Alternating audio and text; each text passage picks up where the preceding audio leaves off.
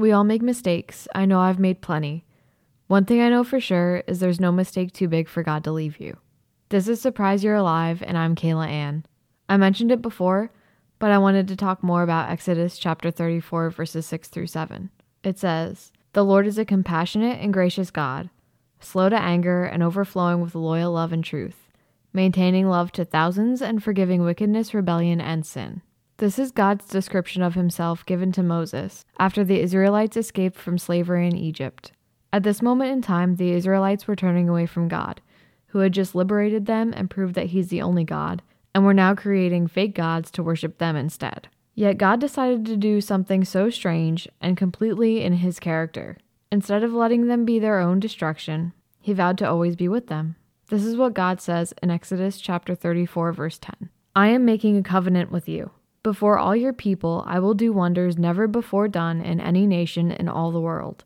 The people you live among will see how awesome is the work that I, the Lord, will do for you." The very first commandment given by God was, "You shall have no other gods before me." This is from Exodus chapter 20, verse 3. So even though the Israelites witnessed their own chains being removed and safely guided away from Egypt, they still turned away from God, their great deliverer, and broke the very first rule he gave. That is a huge mistake. But true to God's nature, his compassion and grace overflows, and he forgives his people for their rebellion and sin. He's slow to anger and will not forsake his people, but will maintain his love for us.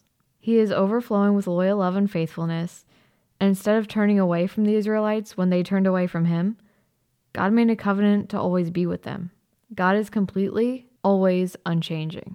Psalm 102, verse 27 says, "But you are the same, and your years have no end." Psalm 90, verse 2 says, "Before you created the hills or brought the world into being, you were eternally God and will be God forever." Malachi chapter 3, verse 6 says, "I am the Lord and I do not change." And in the New Testament, this is said about Jesus.